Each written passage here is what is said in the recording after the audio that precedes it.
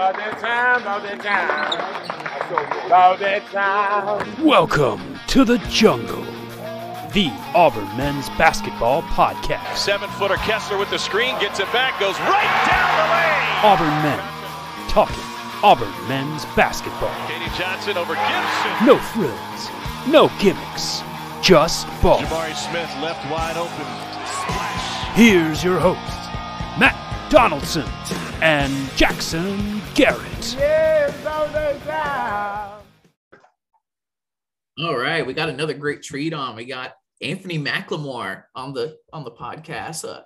Final Four. Went to the Final Four with that team. Won an SEC tournament. If you're looking at some of the record books, third all-time. Let's see, that's all-time career-wise in blocks with 187. Only Mamadou and Kyle Davis are above him. Tied for fifth for the most in a season with 73. And that was the season where Anfernee got hurt and he missed the last 6 or 7 games, and he still ended up fifth all-time on the season with blocks. Welcome to the podcast, Anfernee. Hey, thank you for having me. Soon to be fourth all-time with the pace that Walker's on right now. We were going to ask you to start off if you've been watching this team. Yeah, we wanted to hear some like comparisons, what you think about all this craziness. No, I've definitely been watching the team. They're a lot of fun. They're very electric, high energy, high flying. Just initially some of my thoughts on the team is that they seem to have a great core of good people on the team. So it's always good to see teams that are having fun playing rather than teams that's trying to win basketball games. And you just watch them play. You just know those guys are in tune with each other and just out there having fun playing. Yeah. Well, tell us a little bit about, go back to high school. There are certain things Auburn fans grow tired of. We just hear all the time on TV from different announcers that come in and do the games. You might have in football, Jarrett Stidham was from Texas, and all these facts. Yours was always that you were accepted to MIT and you had all these Ivy League offers. Just give the fans a little bit about how you ended up at Auburn and what that process was like for you. Yeah, a funny story about that was that when we made it to our postseason run, CBS asked me about the MIT thing, and I told him, I was like, that never happened. I don't know how that started. Like I've never even applied to MIT or got accepted there. But that's not real at all. It wasn't real at all. No, whenever anyone asked me, they were because a couple of Auburn professors would ask me in class. They're like, he got accepted. I was like, no, I never applied. You can't get accepted somewhere you never applied to. But I did get offered from Ivy League schools. That part was true. But whenever anybody asked me about MIT, I don't know where it started at. But we were doing some investigative journalism here. We were getting the scoops that never happened. Yeah, no. Whenever anyone asks me about it, I just tell them that never happened. I guess one person said it, and I even told Rod one day. I was like, Rod, I never applied to MIT. I don't know, like, why do you keep saying that? But where'd you apply to? Where'd you apply to? I applied to Auburn, and the only reason I applied to Auburn was because they offered me a scholarship. That's the only college I ever applied to. Okay. But I'm sure if I had gone and went the traditional route, I would have applied to some other schools. But yeah, that's the only school I ever applied to. So what was it about the coaches and the environment? I know it's kind of close to home for you compared to maybe some other options. What brought you here? Yeah, starting out in high school, I was more leaning towards some of those mid-major schools because of just my build and the position I played. Being at 6'7" and playing in the SEC was a little bit intimidating at first. However, I think Coach Pearl, he provided a lot of confidence in me in the sense that, he compared me a lot to Horace Spencer in the season that he was having his freshman year. And honestly, it just seemed exciting to play for a school like Auburn. So the funny story with Coach Pearl is that throughout my whole recruitment, he never offered me a scholarship. He actually told me that all the assistant coaches felt like I wasn't a good fit. They necessarily didn't not want me there, but they told me that he was a little bit undersized. So Coach Pearl, he'll call me and say, I'm the coach that has the most confidence in you here because I believe in you and what you can help contribute to our program. So he said, if you just hold out a little bit longer, he was saying, just hold out a little bit longer. We're gonna find a spot for you here. And a couple months went by. Then one afternoon in October, I was playing at our local rec gym, and I got a call from BP. He said, hey, do you want to be Auburn Tiger? I was like, heck yeah. What do you mean? So some guys after they get offered, they take a couple weeks, couple months. I committed, within 3 seconds. I was like, yeah, I'm in. So I downloaded a PNG from safari, and I posted on my Instagram, said I was verbally committed, and that's how my story at Auburn started. It's awesome. Man, you love to hear those stories. There's a similar story with Dylan Cardwell, with how he had to wait around a little bit for a scholarship offer. And the people that get that kind of, I feel like you guys, and we're fans, we love our sport. We love our team, and we would kill to play on our team. We'd kill to be anything involved.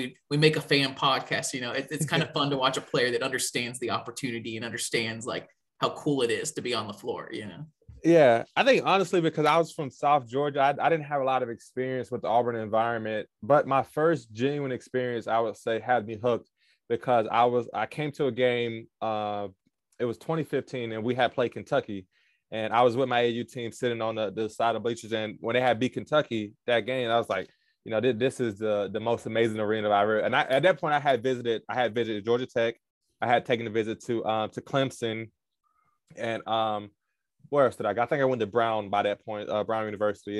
And seeing Auburn in that environment was, it was the most unreal thing I've ever seen up to that point.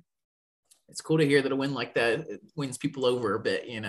Bruce is talking about building that foundation and building up every single time. I'm also interested, Bruce had been in for 2 or 3 years at that point, trying to build a team, trying to kind of like every year he kind of built like who he could recruit, this team, he got Mustafa Heron, Austin Wiley, Jared Harper, and you.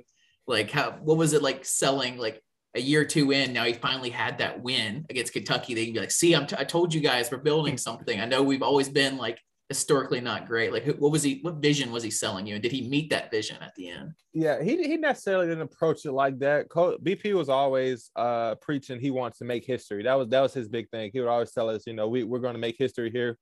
He wanted to transform the program to a winning program. That was just his biggest selling point. And even when me, Mustafa, and Jared came in initially, Austin came in a couple months after us. We really hadn't proven anything. We had a lot to prove, and we came in with a chip on our shoulders. I think Jared most of all wanted to prove something out of all 4 of us, because he was the most undersized, and even though he was highly rated, he still felt like he was better than what people rated him as. And that showed in his work ethic a lot. But, BP, he really, showed his players that we're going to make history with the guys that we have now. At that point, we didn't need all of the 5-star guys. We didn't need all of the ESPN top 100 or top draft picks. We bought into his program and his system, then we'll be able to be a winning basketball team. And that's really how it started. I used to tell Jalen Williams my senior year that if I was getting recruited now, I wouldn't even make the team, because of how much it has gone. Like, I don't think I would have been able to get, signed on to Auburn later on because of how much it's changed.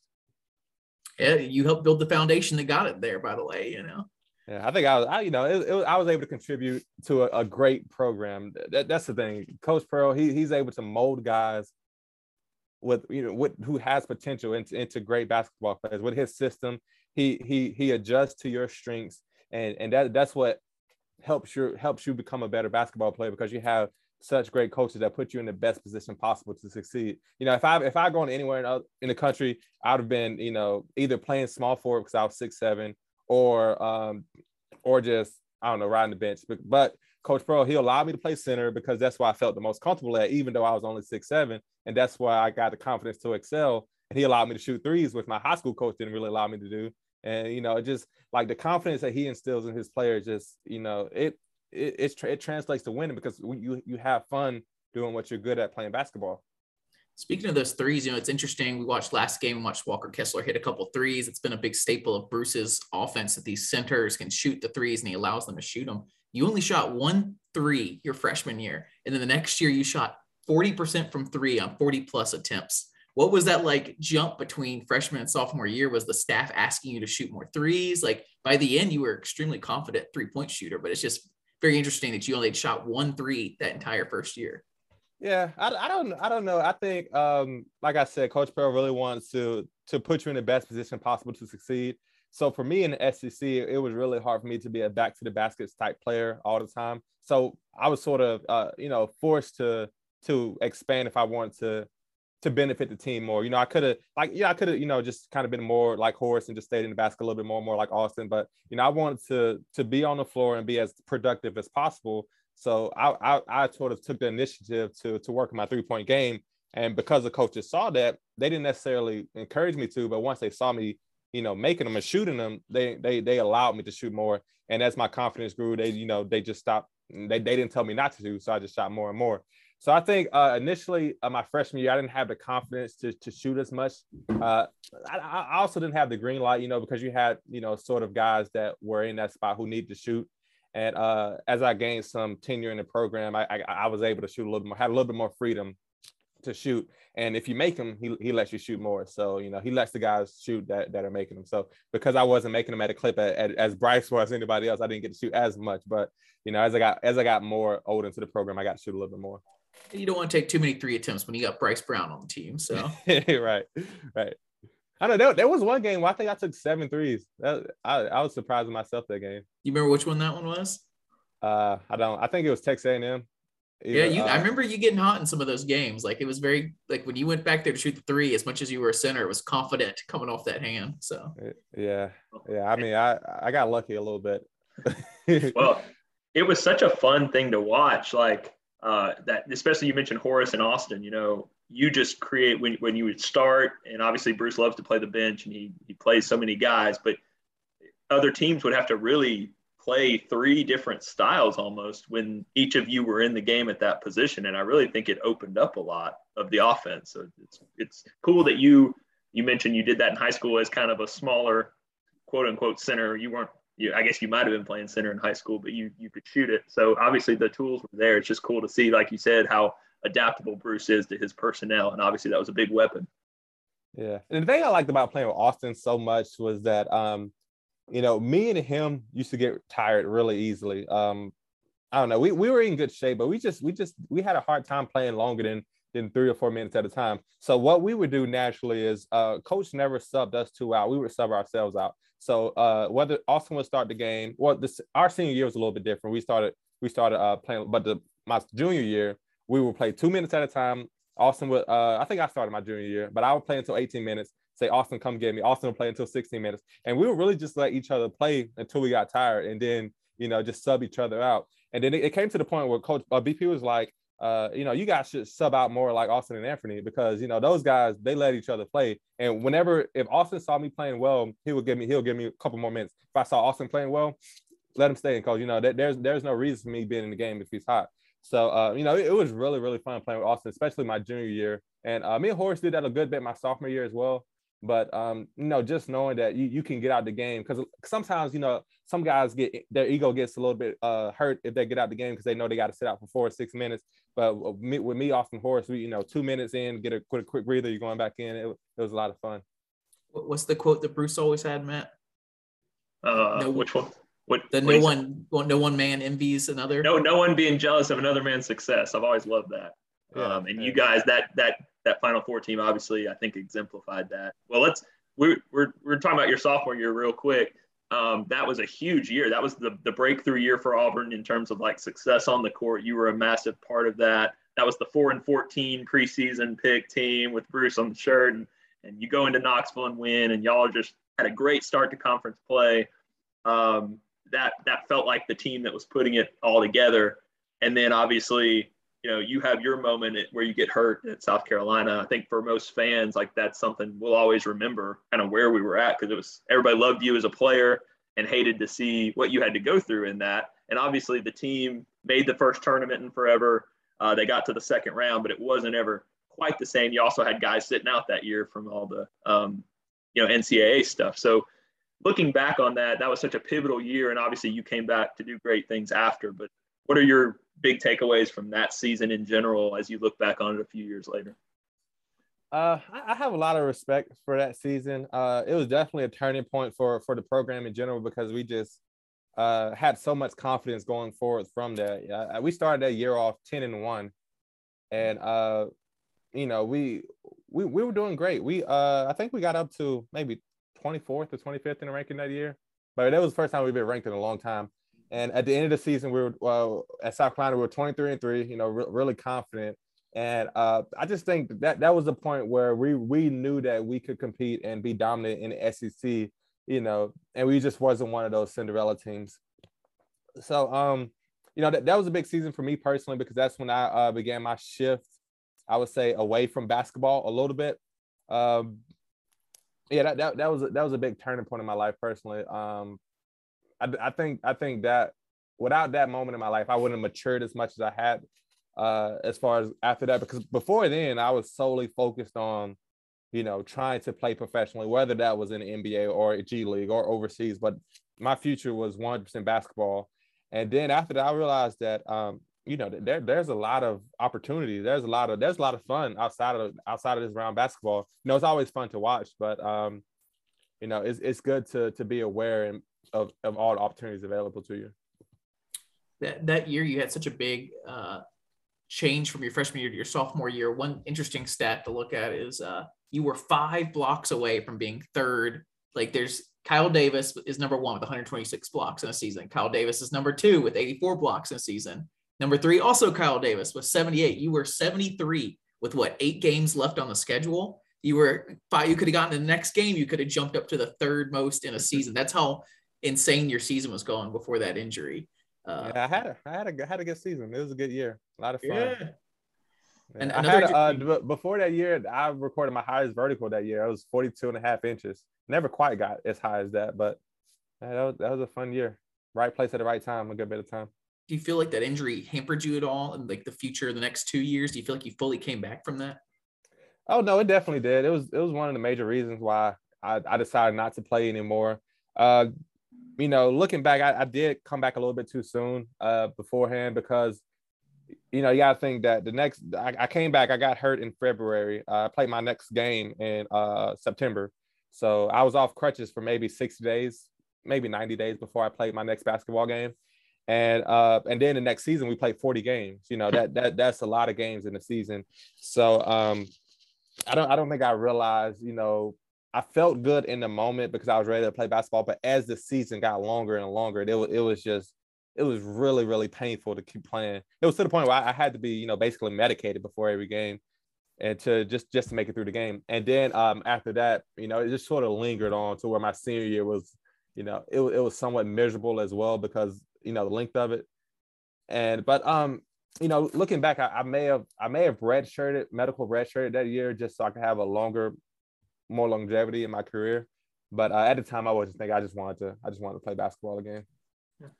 You talked about how Walker's going to beat you on that list soon enough. Well, I just looked up the stat to see actually where he's at, thinking, it's about similar part of the season, probably where you got the injury. You had 73 at that point. He has 104 right now. Yeah. He's already second all time in the first season at Auburn. Kyle Davis has 126. He's at 104 right now. I think Walker might blast right past it. Yeah, I think especially if he comes back for another season, he'll be number 1 all time in 2 seasons. It's incredible. It's incredible to watch him play because most of the time he just changes shots a lot. He doesn't really get the block all the time, and that's how, like, you can tell he's a great defender, because a lot of the guys just don't like being around him in the paint, and that just changes up the flow of the basketball game so much. Can you talk a little bit, comparing, you and Walker, very different sizes, but big blocks for both of you. And also you both had this lob plays with your point guard, Jared, and you had this great connection on these lob plays. And so does Walker. And one of these kind of like, walk us through one of those lob plays and walk us through what you're looking for as a block when someone's coming down the lane, like the kind of tendencies, the arm they're looking to put out, where you're like angling yourself, how you're not getting a foul with these SEC refs, stuff like that.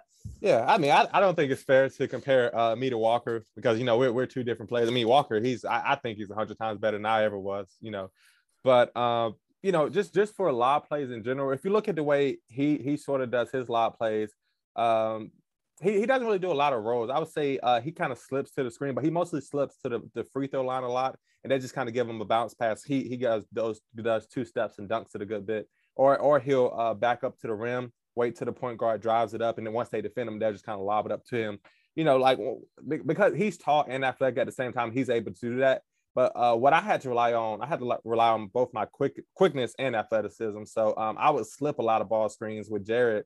So what I would do is I would come up and set a screen, and before when the 5-man reacted to try to trap him, I'll just run down to the goal, and Jared will usually lob it up from the 3-point line, and then I'll dunk it. So I wasn't as good as what Walker does. He's able to, once they get down to the lane, just use his vertical, and they just kind of like lob it up real soft. He's able to dunk it. It takes me a good bit of a run up in order to get that up there. So I think he's comparable to Austin, because Austin used to do that a good bit as well. But it's just a different style of play when you're 6'7" versus 7'1". But you're right that there's a difference in the timing. What you and Jared and Bruce now, and I don't know if this is giving anything away, but was that a called slip, or was that you would read your man and run that? Because the timing of it with Jared was just 3 or 4 times a game. It was just there. Yeah, no, we had a couple plays. I don't know if they still run now, but all the coaches have our calls. But so what we would do is whenever we want to run a slip, we would call this play called horns. It looked just like this. You'll see Jared running it. So what would happen is the 5-man and the 4-man would come up to the 3-point line and just sort of set a double screen. So it was either me and D'Angelo or me and Horace in the game at the time. Mostly me and D'Angelo or me and Chuma at the time. Chuma was playing a lot too. So what would happen is we'll both set a screen right here, and then Jared would come off me, and then right before Jared came off my shoulder, I'll just run down to the middle of the paint, and then he'll either throw it up to me or he'll throw it back to Chuma for a 3. Right. So there's a lot of reason why I might tell you that there was a lot of adjustments out of that. So if Jared decided to keep it and do something else, to do a ball screen, I would do something else. If he decided to go back to Chuma, I would smash my guy, try to get the lane open for Chuma. If he throw it up to me, obviously I'll try to go up and dunk it. If he threw it across the court, whole other thing I would do, I'll go back and set a screen to somebody else. So there's a lot of actions out of that horns action, but obviously the first action would be if my man reacts to Jared coming off the ball screen, because if he doesn't, Jared might have a wide open layup, because I'm technically setting a screen, the defense had to react. So but he'll lob it up. Another play that we had was called let's see if I remember.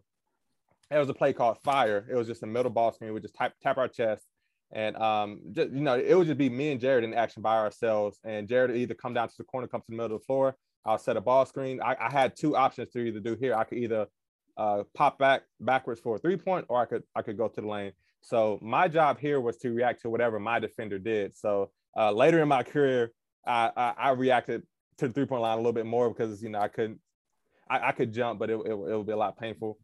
But yeah, so that was one of those ball screen actions as well. So what you see with Walker now is you see him going up to set a screen, but rather rolling. As I said, he'll pop back to the 3-point line, and then he'll get that. He's so skilled, he'll get that ball at the free throw line, and then do his move and get to the goal pretty easily. You talked about with Austin, you would sub each other out, or you would call out that you wanted out, that you didn't want to stay in for more than 2, 4, or 6 minutes or so. Me and Matt have been very impressed with Walker Kessler, how much he can run up and down the court, and how they don't have to take him out very often for a guy his size. Just you're 6'7", 7'1", adding all those inches. Like, are you like blown away by the athleticism that he can? It's great that he can, just stay in the game so long, especially be effective that long in the game, because sometimes guys just kind of out there moving around, but he's always in the game. He's always effective. And that's one thing that's really just amazing to see by him. But, even seeing him at North Carolina, he was always a force. And I just think, BP has that way of instilling confidence in his players, just to pushing them to their full potential. Well, if we fast forward to your junior season a little bit, that you won an SEC regular season championship, which was just mind-blowing at Auburn that we could do that. It was kind of this crowning moment that Bruce, when we hired Bruce, that he could do something like this. It was kind of like, wow, we finally reached this like milestone that we didn't know if we could get there with Bruce. We weren't sure. Like we believed in Bruce, but we weren't quite sure if we could get there. You finally get there, and now most everyone's returning. Kind of like in soccer, they have a thing called like the golden generation. You kind of know when you have a special group of players. And so for the first time in Auburn history, even though we lost Mustafa Heron in that off season, we had expectations coming into a season for the first time in a long time. But people kind of forget during that season. So you're coming back from injury, and we got Mustafa Heron going. We have Chuma coming back. We knew there was something special about Chuma. He didn't quite peak where he never really peaked in that freshman season, but we knew he had something special. We definitely knew he had something special with Jared Harper and Bryce Brown.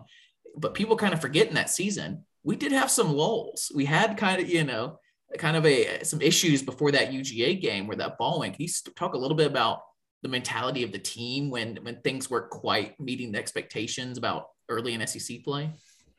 Yeah, I think, we always had a chip on our shoulders to where we didn't expect anything. We felt like we had to go out and get everything. So even that game with UGA, when it came down to the last shot where Chuma made that 3, I think we just always wanted to make sure we play as best as possible.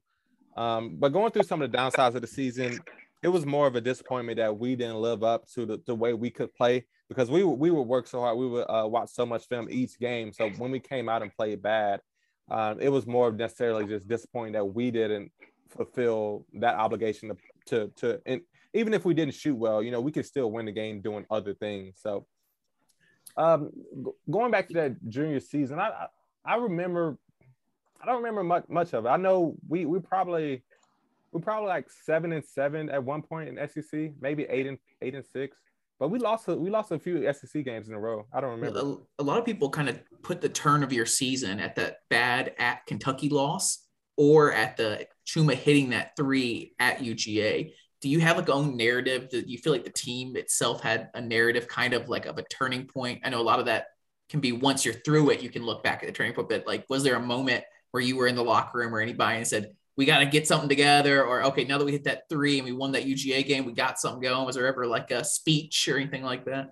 Yeah, once we were in Lexington and, we got beat pretty bad by Kentucky, BP, he came in the locker room and said, that's not how a team that wants to compete for a national championship plays. He said, early in the season, we were a team that could compete for a national championship, but after the way we play, that's not how we play. That's not how we played that game.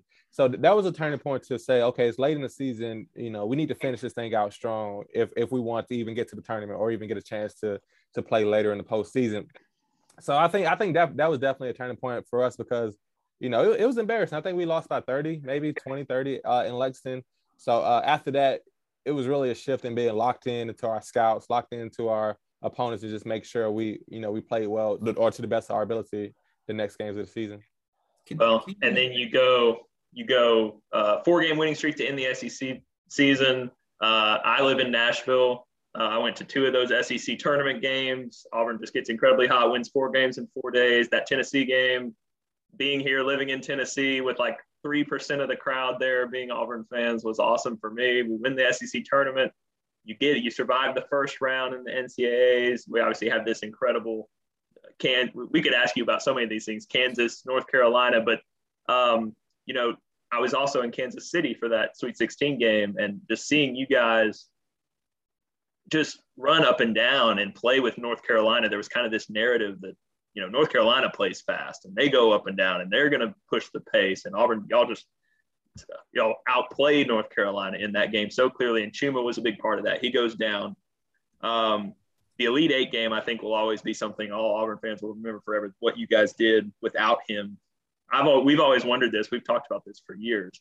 Did y'all know Chuma was going to arrive? I know CBS made it seem like he's arriving, he's coming in out from the hotel, he's showing up for his team. Was that the plan? Did you know he was going to show up? How did all that work when you're in the flow of the game?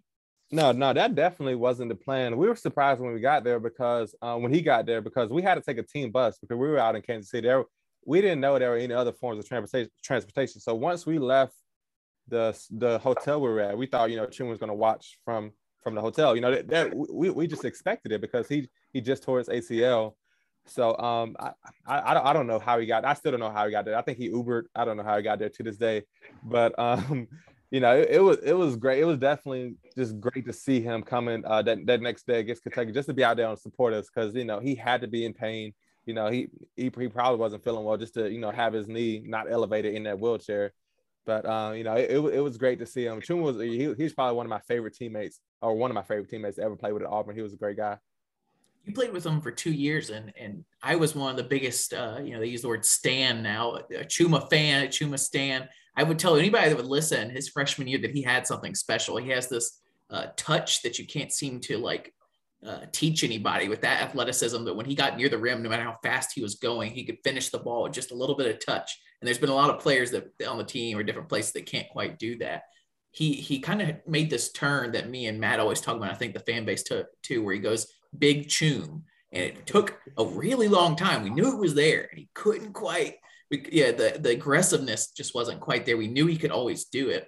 Like, what was that like in the locker room? What was he's not you or whatever, but like, what was Bruce telling Chuma? Like, come on, you could do it. Like, how much cajoling did he have to do to get Chuma to take those shots and be a little more assertive? I mean, I think it just came, to Chuma just doing it himself. He was always, I'll say he was always one of the most talented persons in the locker room because we would play king of the court, you know, with all the guys out to practice. And even as a freshman, Chuma would be victorious a lot of times. Davion Mitchell was, you know, he was great. You know, he was an asset that Auburn, like if Auburn had Davion later in his career, we would have been awesome as well.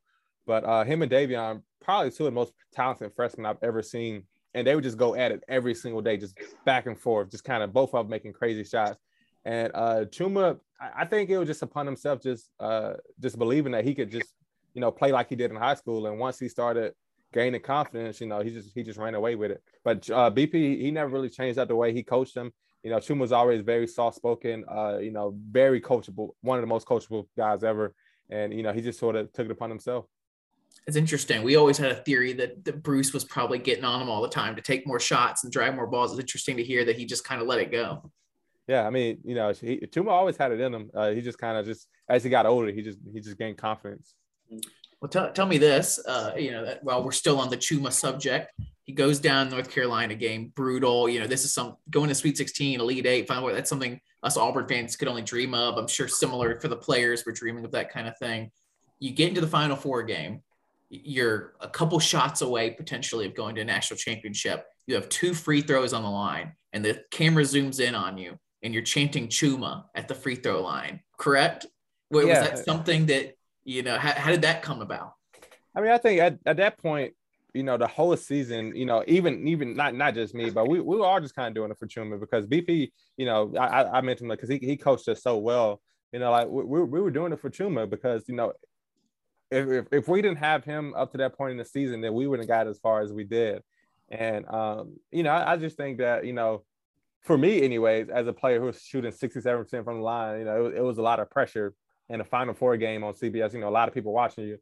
I just had to focus in on, you know, what I need to do and not, you know, there's a lot of pressure in that situation to make 2 free throws with a chance to go to the national championship. So, you know, that's what I could do personally to block out, you know, the idea that you're on national TV with a lot of people watching you. So I just like, you know, this is for Chuma. Like, I don't, you know, I'm just in the practice gym. This is for Chuma. And I'm just going to keep saying that I'm going to knock these free throws down.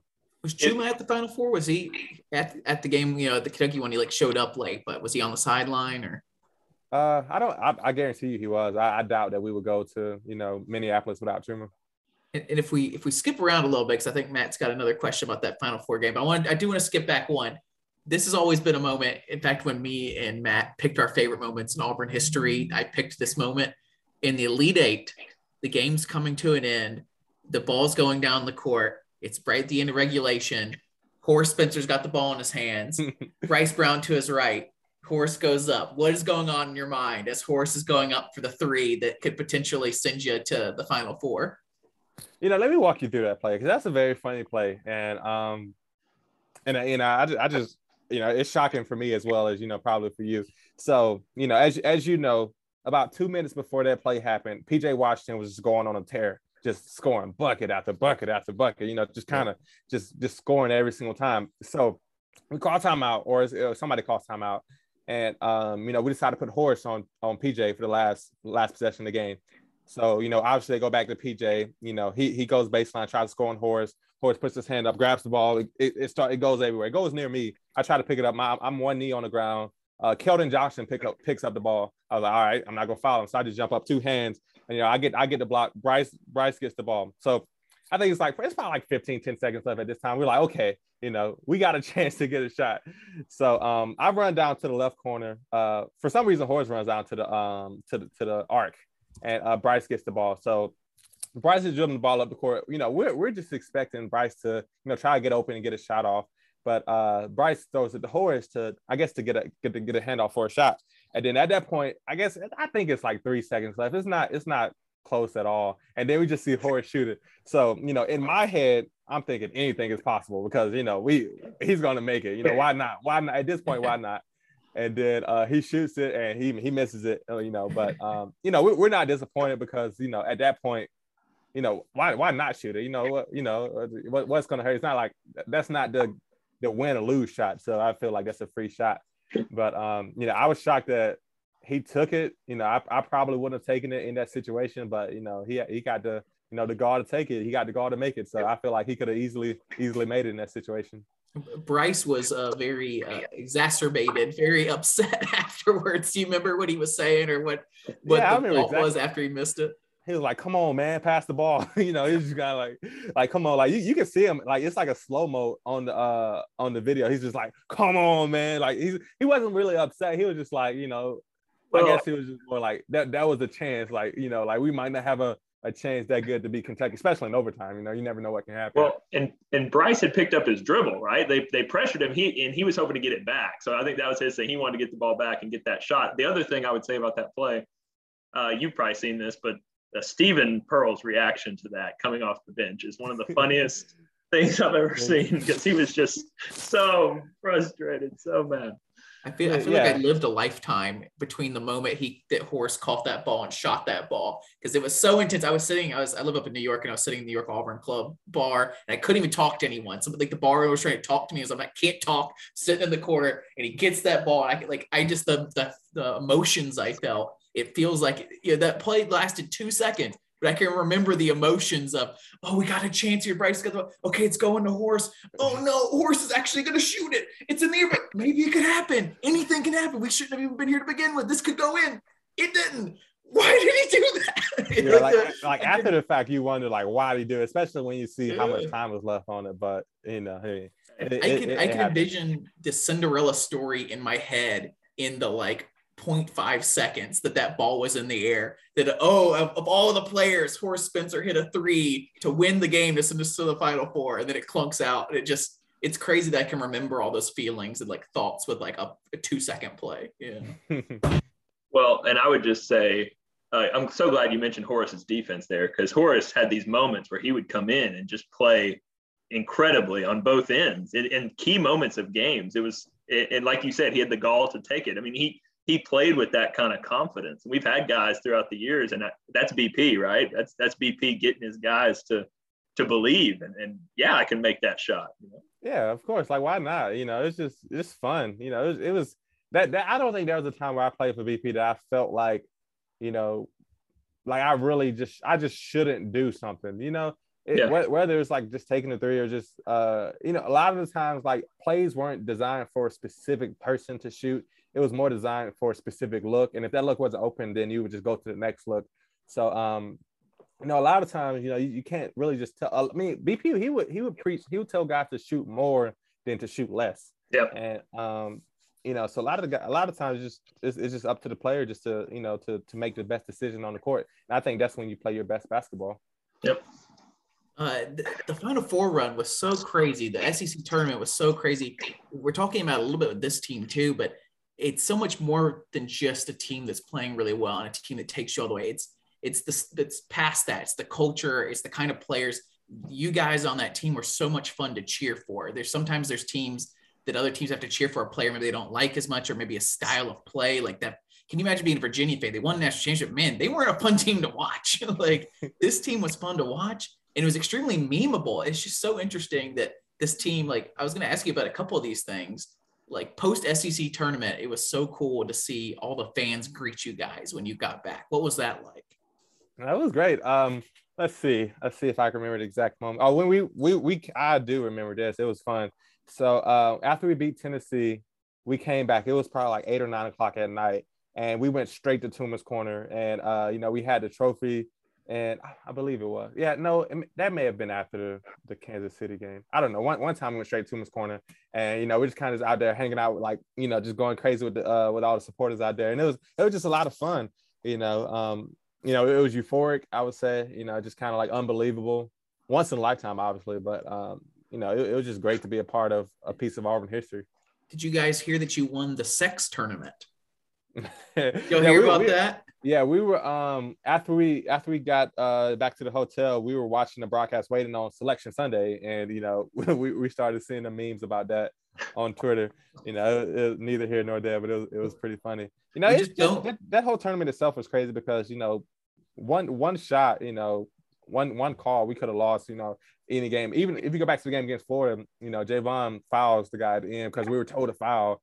They don't call it, you know, that's the end of the game. All the Florida people are mad, but you know, and then at New Mexico State game in the tournament, that game goes, we end our season. That guy makes that shot, and it was wide open because it was busted coverage that game. So, I mean, that play. So now there's a lot of factors that led us to getting lucky, I would say, and having a run that we did. Well, I'm walking you through the memes a little bit here. We had Sex Tournament, and then we had About That Time from Malik Dunbar. Still a great single. They're still put in the stadium today. Where were you at when he was singing About That Time, About That Time? Malik actually started that the first time I met him. He was singing. He was always singing. The first time I met Malik, we were actually getting ready to go on our trip to Italy to play in a couple of games overseas, and he was just kind of like the new guy on the team, and he just came in with immediate confidence. You would have thought he was on the team for 20 years, the way he was just kind of greeting everybody. But the first time I met him, he was just in the locker room singing, and he really just never stopped. And then everybody would get mad because he was like, it'll be 6 o'clock in the morning. We have 6 o'clock workouts. He'd just come in singing, trying to wake everybody up. And it was like, we can't even get mad at you because it actually sounds good. It's not like you're singing, bad. It's not like it's bad. So it's just like, he was definitely one of the biggest providers of energy on the team. It was a lot of fun. That whole team itself was just a lot of fun and just had a lot of pieces that made it fun to play basketball. He's in our intro for this podcast About That Time. It's beloved at this point. Another great meme, probably the best meme from that entire run that I just love, and I hope I don't know, you can never reputate this again. We Got Jared, the song. When did you guys find out about that? Like, did you love it? Did you hate it? Were you tired of it by the end? No, we definitely loved it. We one of my favorite things about that song is that one time the band played it. I think it was an SEC tournament. They played like a rendition of it. It was fun. But I don't remember the first time I heard it, but I remember once the whole team heard it, they put it on the locker rooms and the speakers in the locker room. It was actually a lot of fun. But that was probably the one of the best things that someone did for us in the whole season. It was so fun to see that. I still hear it sometimes on Twitter every now and then. It's still a lot of fun to listen to.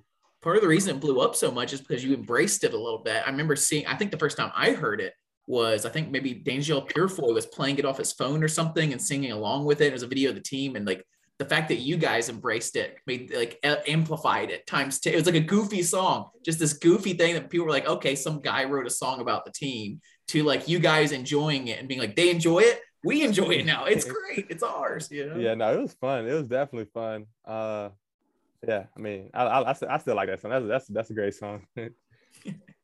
I've got a question, Jackson. We may change up our list here a little bit, but I'm just going to ask you. I don't want to focus too much on it, but you had the brutal end to the Final Four game.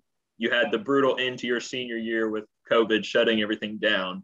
For you personally and for the team you were with both those years, was one of those harder than the other? I know they were both gut punches in their own way. I mean, how do you look back at those two rough endings to seasons?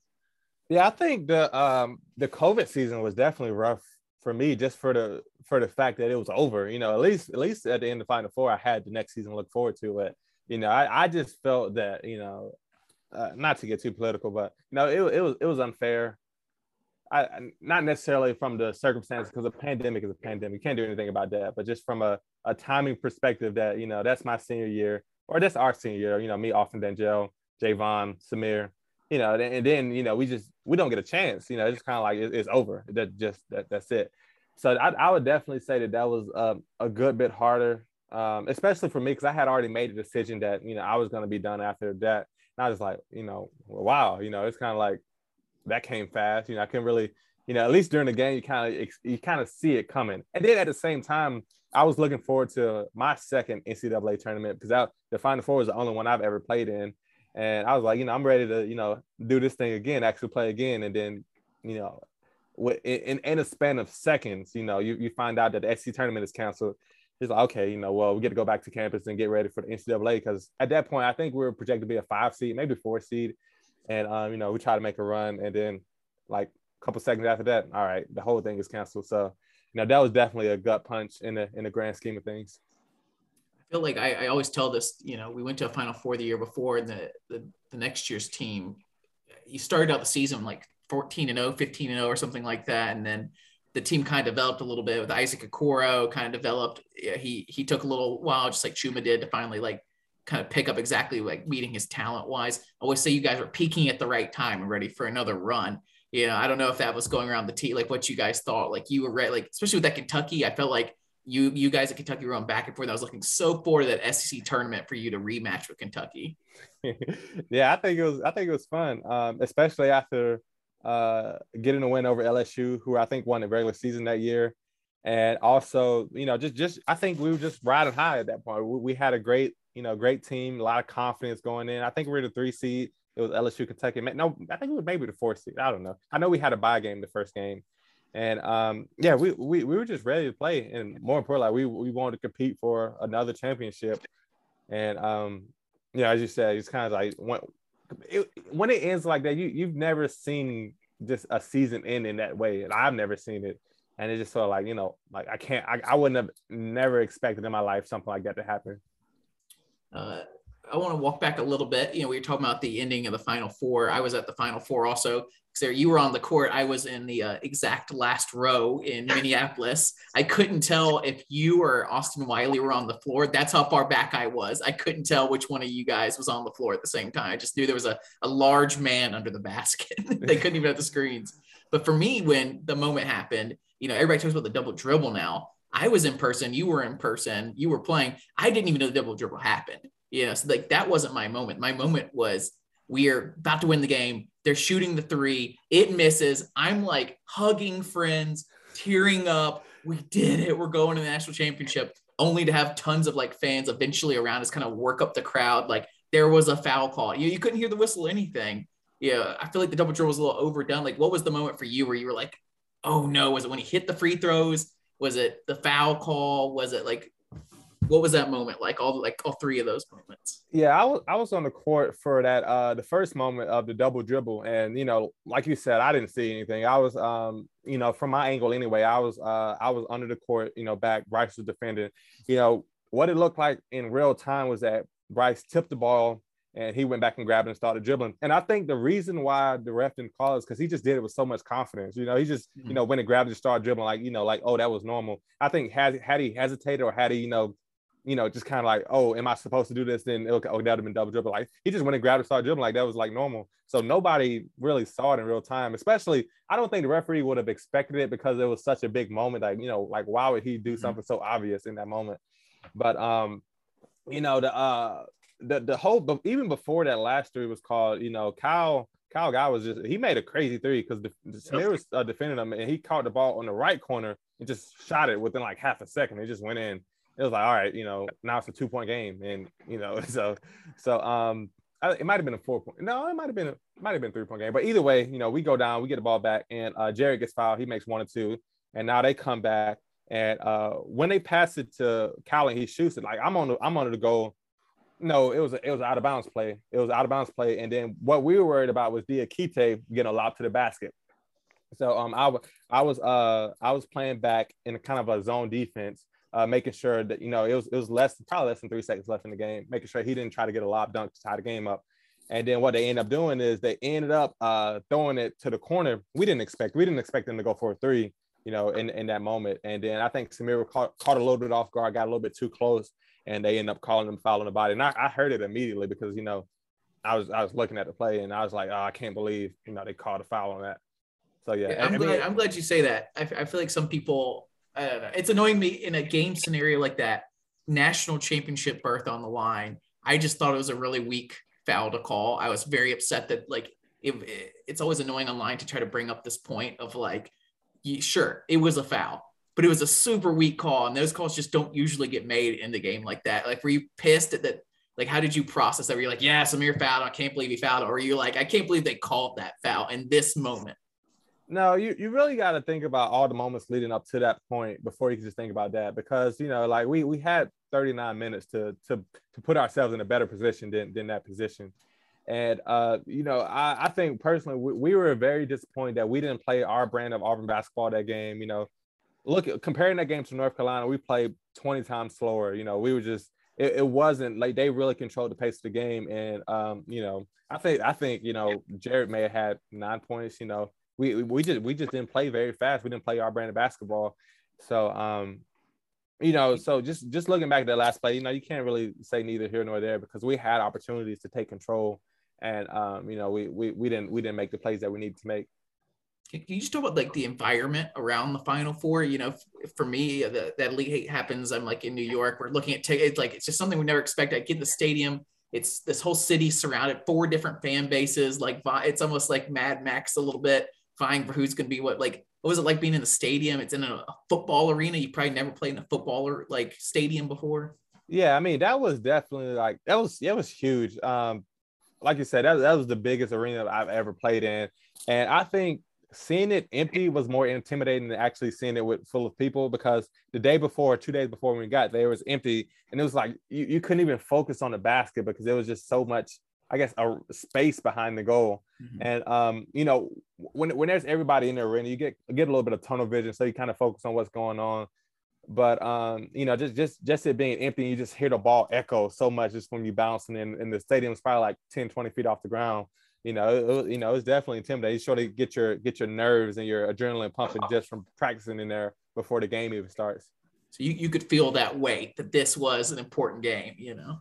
Oh, absolutely. You know, just from the amenities from the Final Four, you know, we go in and I don't know if you know, but every round that we got gifts just for being there. So when we got to the NCAA, I think they gave us suitcases or, you know, something like that. We got to the Sweet 16, we got a Ninja blender, or you had a choice of different things, about 16 different things. So, and then we got to the Final Four, they gave us recliners, you know, like large, like, so he's like, okay. Like chairs? Yeah, like full size. Are they branded Final Four Lazy Boys? Then you got it in your house. Are you sitting in one right now? Is that it? No, well, I had it, but when I moved, I ended up giving it away to somebody. But no, it didn't have Final Four on it, but it was just like, it was a Lazy Boy recliner. Could you imagine having a Final Four, like 2019 Final Four recliner, and then you're leaving your college town for wherever, and you're like, that is a collector's item now. Some kid in some frat house, they paid $1,000 to be like, you can sit in the Final Four chair, and like, you know. Yeah, I mean that would be cool. I didn't think much about it though. I still got my ring too. Let me see if I can find them. 1 second. Oh yeah, perfect. I literally put this on the Google sheet to ask if you had any swag or any rings or any cool things like that. Yeah, I got him. I got him here. I don't know. You can't see. Let me turn this light on. Yeah, you got your shadow box there. Yeah, hold on. My mom made me shadow boxes for. I don't know if you got that professionally made or not. No, they gave us this one for. I don't know what shadow box is, but they gave us the jersey. So I got my jersey here in my basement, and then I'm gonna bring them out. But I got I actually got 3 rings, but it's technically only 2 of them. SEC regular season, SEC tournament. I guess the Final Four doesn't get a ring. Yeah, so the tournament and the Final Four was combined into 1 ring. So That's cool. Let me see if I can show you. I don't know here. What's going on with the studio? You got a lightning bolt. You got Yeah, I make finance videos. So this is kind of like, I don't know. It's just like it's just a corner in my basement that I do. All right, so let's start off 2018. So 2018, we got this box here, this little gem, and then so here we go. Nice. So you know, on the side of it, audio listeners, we got a big ring here that's probably like bigger than my arm. They got SEC on it, lots of diamonds. Watch this on YouTube, basically. Find this on. This goes up on YouTube, so everybody go watch this. God, the ring is huge. How heavy is it? I don't know. So this one's 26 and 8. So I'm gonna put them on so I can show you the comparison. So that's the SEC championship, regular season championship. And then we have this was sort of a gift from the NCAA. This is just a black one. It says Final Four, so this is technically a Final Four ring. So I'm gonna put this one on as well. I think Final Four deserves a ring. It's different than other sports. Like the Final Four is almost as much of a peak as the national championship. I'm guessing this next one is a that's next the box from it. And then you open it up, you have the ring in this. So I'm gonna try to show it to you a little bit closer. Yeah, so this is the Final Four, so it's definitely nice. And has on this side, it has 2019 SEC tournament champion, 30-10, Final Four. And then on the inside, what is cool, I don't know if I can show you. It's got your name on it. That's great. Yeah, so that's the score from the 4 games. Right through the heart of the Blue Bloods on the bottom of the ring there. So if you compare, this, you thought the other one was bigger. Dang, we'll have to screenshot this. So that one's a good big. Actually, let me put the AUs on the right way, I guess. Yeah, do that one. Me and Matt got to make a picture to show that we got to. So all right, Matt, you ready? I can't take War it. Eagle. so that's all four of them together. You know, I like to show people, you know, whenever I had someone, a Vivint security guy come by my house one day when I bought this house, and he was like, you know, did you play for Auburn? I was like, you know, so we got into the story of, you know, just talking about it. I was like, hey, you want to see the rings? And he was like, yeah, of course. So, you know, I like to show them off, and you know, just kind of. What occasions do you wear the rings? I've talked to some other people with other different rings, and they have to like pick this middle ground between like you got a ring, you want to like wear it to like cool occasions, but you also don't want to be gaudy or take away from anybody. It's like, what is your like threshold? I've never worn them. I've never worn them, and the only time I've actually worn this outside of just my house is when we went to the football game in, I think it was in 2019 or maybe next season. But that's I mean, I've never had an occasion whether, you know, because I would have worn it to an award ceremony my senior year, but you know, we didn't have that because of COVID, and you know, I've just never worn it anywhere. Have you gone back for any games or anything? If I went back for a game, I'd wear one, you know. Yeah, I went back for an Alabama game when Sharif was there in 2020, but you know, I don't know, I'm not a big, you know, just flashy guy, so it's kind of just stayed home. Well, my only question on any of this, and we can kind of move on. We're fanboying here a little bit, but do you have any, like, everybody cuts down the nets, right? You always want to cut down nets. Do you have a piece of one of the nets from one of the championships? I got all of them. I got all. I mean, you don't have to show us that if you don't want to. But give me a second. This is fun. This is fun stuff. You know, you kind of just making me kind of just go. You're having a good time, Matt. Don't tell me can't do these things. I'm loving it. Yeah, I never really get the chance to, you know, show this stuff off because, you know, I don't really talk about basketball. I think the cutting down nets is just so cool. It's such a uniquely college basketball thing, and like you don't really appreciate it until you get to see your team and your guys do it. And it's always it was surreal as somebody who's followed the program forever to see you guys have these moments in back-to-back years where you get to cut down nets. All right, one second. Let me how many nets do we have? I think it was 3. Yeah, it was 3. Okay, I got them. I had to go into the garage. These are pieces of history, Anfernee. Don't lose these. We got to put them in a safe or something. Yeah, I mean, I'm not gonna lose them. I have them. It's just like I said, I don't talk about them all the time anymore. All right. It'd be the first thing in my house. Maybe I'm a show off. I would be center. It would have a spotlight on it as soon as you walk in the house. I probably should get them hung up. I had them hung up. I used to rent a house. Me and my wife used to rent a house in Springville. I had them on the wall, but we bought a house in Forestdale and just never got around to it. All right, so here we go. So 2018, we won the regular season championship. This was when I was in the boot against South Carolina. Mm-hmm. So got the net there. Nice. 2018. So this was from Auburn Arena. This piece of net. And I got a little badge there. So this one says the big dance. You might like this story. One of our student section people said the confetti started, you know, they started coming down a little early during that game. It was like an issue at court. Supposedly, Michael Floyd, our student section guy, said if it gets loud enough during a game, the rafters will shake and some of the confetti still falls sometimes. That's fun. All right, so we got SC Tournament Championship. So this is the net from Tennessee. Nice. And I love this hat. Actually, I had 2 of these hats. I ended up giving one to my grandma. So, but only one of them had the net on it. So the net's again a little bit frayed. I don't know how that's happened. I need to wrap them up so they don't get too bad. And then we got the net from Kentucky going to the Final Four. Nice. The net from Kansas City. So I still got all my pieces of net on my hat. Cool. So cool. You know, you gotta make sure I don't lose these things. Yes, please keep them safe. So yeah, so all 3 pieces of net, piece of history. That's awesome, man. I appreciate you sharing that with us. I know we'll have a lot of people who will love to just see that it's such a cool thing, and kind of like looking over your whole career. Obviously, you know, it's fun. We were going to ask you about rings, so thank you for jumping ahead on that. So, if you just look back, you always struck me as a guy who wanted to like leave a legacy, right? Of the way you carried yourself, the way you played, investing in the program.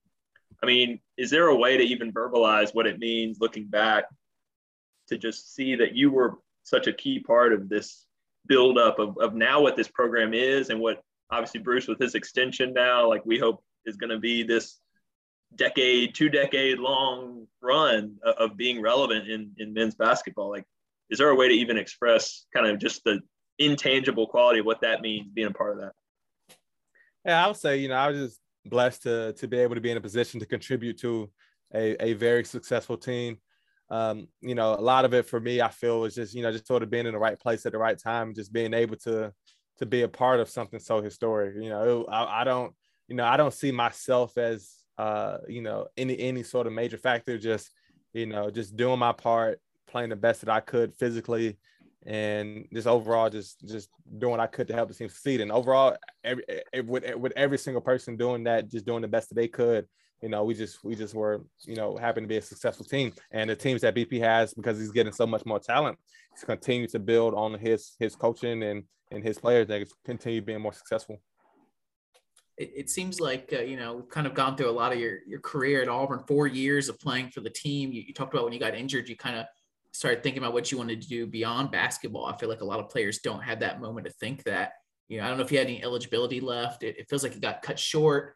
And then, I don't know if you had any eligibility left after that. What was your thought process on like moving forward after that? Did you play any, anything outside of Auburn? Like, where'd you go after that, and where are you at now? Personally, I had given it thought midway through my senior year. At that point, I had already graduated. I was working on my master's, and I had a career opportunity with Regions Bank as a portfolio manager. So I met a guy there. His name's Don Coyne. He's one of my best friends now. At that point, it was either between going into the workforce, I had already basically secured this position, or taking a plunge into a world of basketball that already wasn't my favorite thing to do at the moment, because it was very painful for me to continue playing. So I knew. So was that physical pain or mental pain? Like you mentioned, one other time that when you were jumping, it hurt. Did you deal with having a nagging injury the rest of your career? No. So not to get on my soapbox here. So what happened was that when I came back from injury, I was compensating by not jumping off my left foot, by using my right leg isolated, basically solely for all my jumping. Mm-hmm. And what ended up happening is that I developed just a case of tendonitis in my right knee, which caused me to to have to use my left leg more. So over time, I was starting to use my left foot more, even though it wasn't fully healed 100%, because my right knee was turning so bad. And then when I couldn't do that, I had to use my my right knee. So it was basically like a roller coaster of just going back and forth and hurting a lot. And but it will be better when we had bye weeks or weeks off. But the season, there's so many games in the season that you got to practice for them, you got to play them, and then you get one day off. So it's kind of like there's not a lot of room for recovery in that situation. So after 2 seasons of that, just 2 seasons of just basically just pain, just kind of like I was a little bit done with it, and I just wanted to move forward. Looking back now, when I just play at a rec center now, I don't feel the pain, because obviously I don't have tendonitis anymore. So I was like, maybe I should have done this more, because I can still dunk and do windmills and have fun. But you tend to forget the pain after a while and just start to remember the good parts about playing. It's got to be a weird feeling. I've always wondered this. You're so good. You went to the Final Four. You're on this team that's like 100,000 people watching, or whatever the state. I'm sure it's more like 70,000 people watching, or whatever, to watch you play basketball. And then if you don't make it to that next NBA level, or willing to play in Turkey, kind of like McCormick is doing right now, like that's just like you can't just be like, I just want to play like a little bit. Now you go to the rec league to play with a bunch of guys that probably never got close to where you were. So there's this huge drop off. You kind of wish there was like an in between, right? I mean, there is an in between. I think there's a lot of overseas guys, especially in Birmingham, that that play. I play with the UAB guys a little bit, and just kind of just playing. So I think there's a good bit of in between. I'd say if you just go to a random rec league, you probably be over especially overmatched a little bit. One of my things that I don't like to do when I'm playing, and just not trying to boast, but I don't like to play to the point where people are not having fun playing with me, because unless they make me mad or something, unless they start talking trash, and I don't care. But I want people, like, if they're playing with me, I want I just want them to have fun. If they want to throw me a lob, they can, but I'm not just gonna go out there and just go score a point just because I can, because I'm 6'7" and I can do that. I'm just gonna go out there and just have fun playing. So that's one thing I try to focus on now when I'm playing with people. Do you keep up with a lot of the guys that are overseas and stuff? I've personally tried to DM Javon McCormick a bunch of times trying to get his jersey. I want that Turkey jersey he wears. I don't know if you keep up with these guys or not. I mean, a lot of the times I I can't really keep up with them, even though I probably could more, but just, our lives are going in different directions. And, just my life is a little bit, I watch basketball now, but I'm not as involved in being a basketball player. So I just think the trajectory of our lives are a little bit different. And, there's just not much that we can relate to now than when we were on the same team. Well, Jackson, if you have any kind of closing, I was just going to ask, how family's good? Wife, kids, good. And then number two, if you want to plug any of your videos, any of your financial stuff, I want to give you a chance to do that. We have quite a few people who listen and I'm sure would love to check you out. Yeah, no, I don't. I mean, if you want to go, it's just my name, but okay. I don't recommend it. I just, it's neither here nor there. I do it because I enjoy doing it. I do a lot of things in my life just because I just have fun doing it. Yeah, but yeah, I post videos on YouTube, and I got a good bit of subscribers. You got a whole studio. You got to tell us some stuff about it. We're gonna put on there, like, check out your videos and stuff. We're both in finance. I'm very interested in what you're up to. Yeah. Okay. All right. You don't have to post this part. Well, I guess you can. This podcast. But, we're all very interested, Anfernee. You're being too humble. I'm not promoting it, but yeah. So after I left Auburn, one of the first things I did as soon as I stopped playing was I started making finance videos because I couldn't do that when I was on scholarship. And that was just something I just got interested in just probably my junior year. So I started out making videos, and I don't know, I just been making them ever since then. I just make videos about, how to build wealth, how to, get your credit score higher and all this stuff. And I've been posting on YouTube. So as of right now, I got,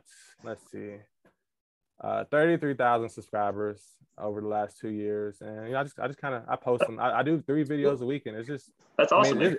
It's nothing fancy. I just kind of just sit here talking like, all right. So I'm not promoting. Just if you want to cut this part out, do it. But no, we're loving it. So I got a Yeti microphone I use to record here, and I got a camera. I was going to use this for the podcast today, but I decided it'll be a little overkill. And then I got another camera for a different angle here. And then back here is where my goal setting. See, I'm in my basement. You can see my utility thing right there. So that's my vision board with all my goals, my planning with all my ideas, and I don't know, just kind of just what I do. So I think it's important to have hobbies that you enjoy doing. No matter if they make a ton of money or not. Just like I enjoy doing it because I'm passionate about it, and that's just something I've done for about 2 years now. Oh, that's great. It's a very productive hobby. Well, yeah, I mean, it keeps me busy, keeps me motivated and everything. Well, my last 2 quick ones, real quick. We've asked this of all the guests on here. The 2 related basketball ones is, first of all, what is a bigger moment to you? What is the coolest moment in the game you think is the biggest momentum grabber? A Cambridge dunk, an alley-oop, or a Wendell logo 3? I would have to go with the logo 3.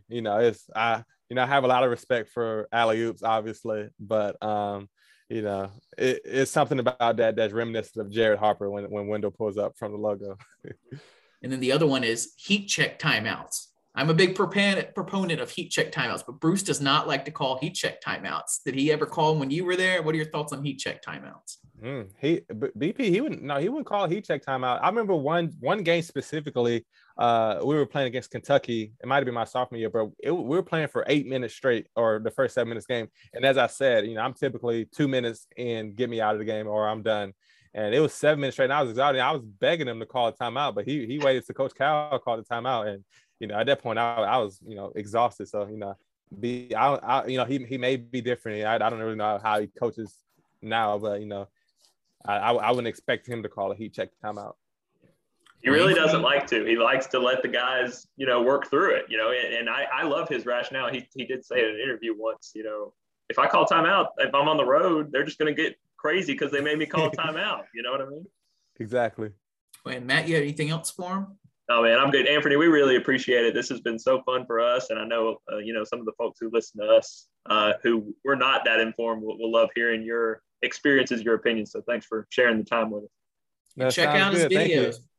Yeah, no, you don't have to do that. Check them out, people. Check them out. We're all going to be watching them later tonight. I mean, all right, don't do that. But there's a reason why I've never posted it on Instagram or anything like that. I've never. That's because, I don't know. But yeah, don't. But there's a basketball Anfernee, and then there's this Anfernee. So it was always fun to bring out my hats and stuff. But Awesome. We appreciate it, man. Yeah, where you go as always.